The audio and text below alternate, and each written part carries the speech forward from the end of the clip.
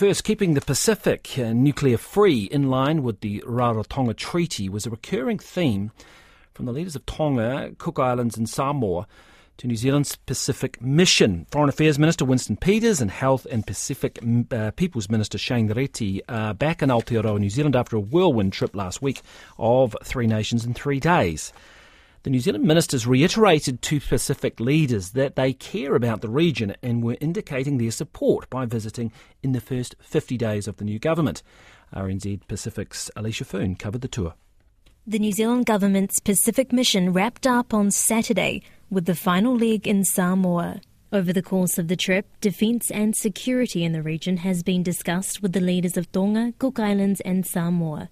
In Apia, the Samoa Prime Minister Fiame Naomi Mataafa addressed regional concerns about AUKUS, the security deal between Britain, United States and Australia. New Zealand is considering joining Pillar 2 of the agreement, a non-nuclear option, but critics have said this could be seen as Aotearoa's rubber stamping Australia acquiring nuclear-powered submarines. Both Australia and New Zealand are members of the regional organisation, the Pacific Island Forum, and we would hope that both administrations will ensure that the provisions under the Rarotonga Treaty are taken into consideration with these new arrangements.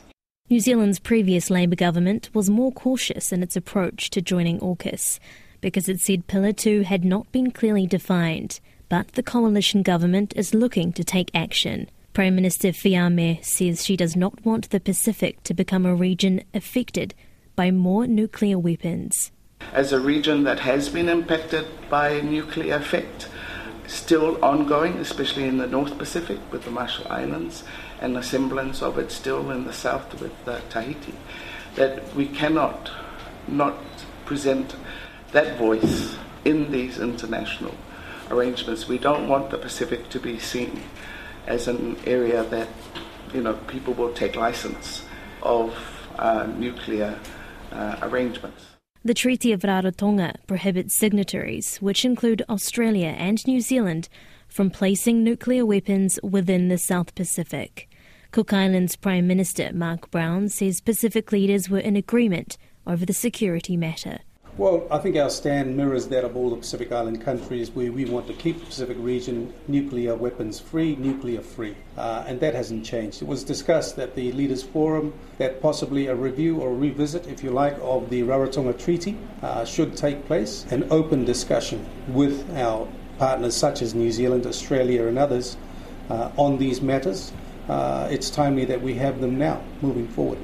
Last year, Fiji's Prime Minister Sitiveni Rabuka proposed a Pacific peace zone, which was discussed during the Pacific Islands Forum in the Cook Islands. This year, Tonga will be hosting, and matters of security and defence involving AUKUS will likely be a major talking point. Tonga's acting Prime Minister, Samio Vaipolo, acknowledged New Zealand's sovereignty. We don't interfere with what other countries do. It's their sovereignty. And suggested a talanoa was the best process. Foreign Affairs Minister Winston and Health and Pacific People's Minister Shane Reti reiterated that they care and have listened to the needs outlined by the Pacific leaders.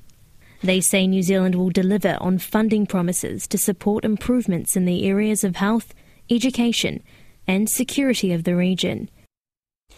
That is RNZ Pacific's Eleisha Foon there. We'll speak to the Labour Party's Foreign Affairs spokesperson, David Parker, after 8 this morning on some of the issues touched on that report, in particular around AUKUS and whether New Zealand should join that Pillar 2 or not.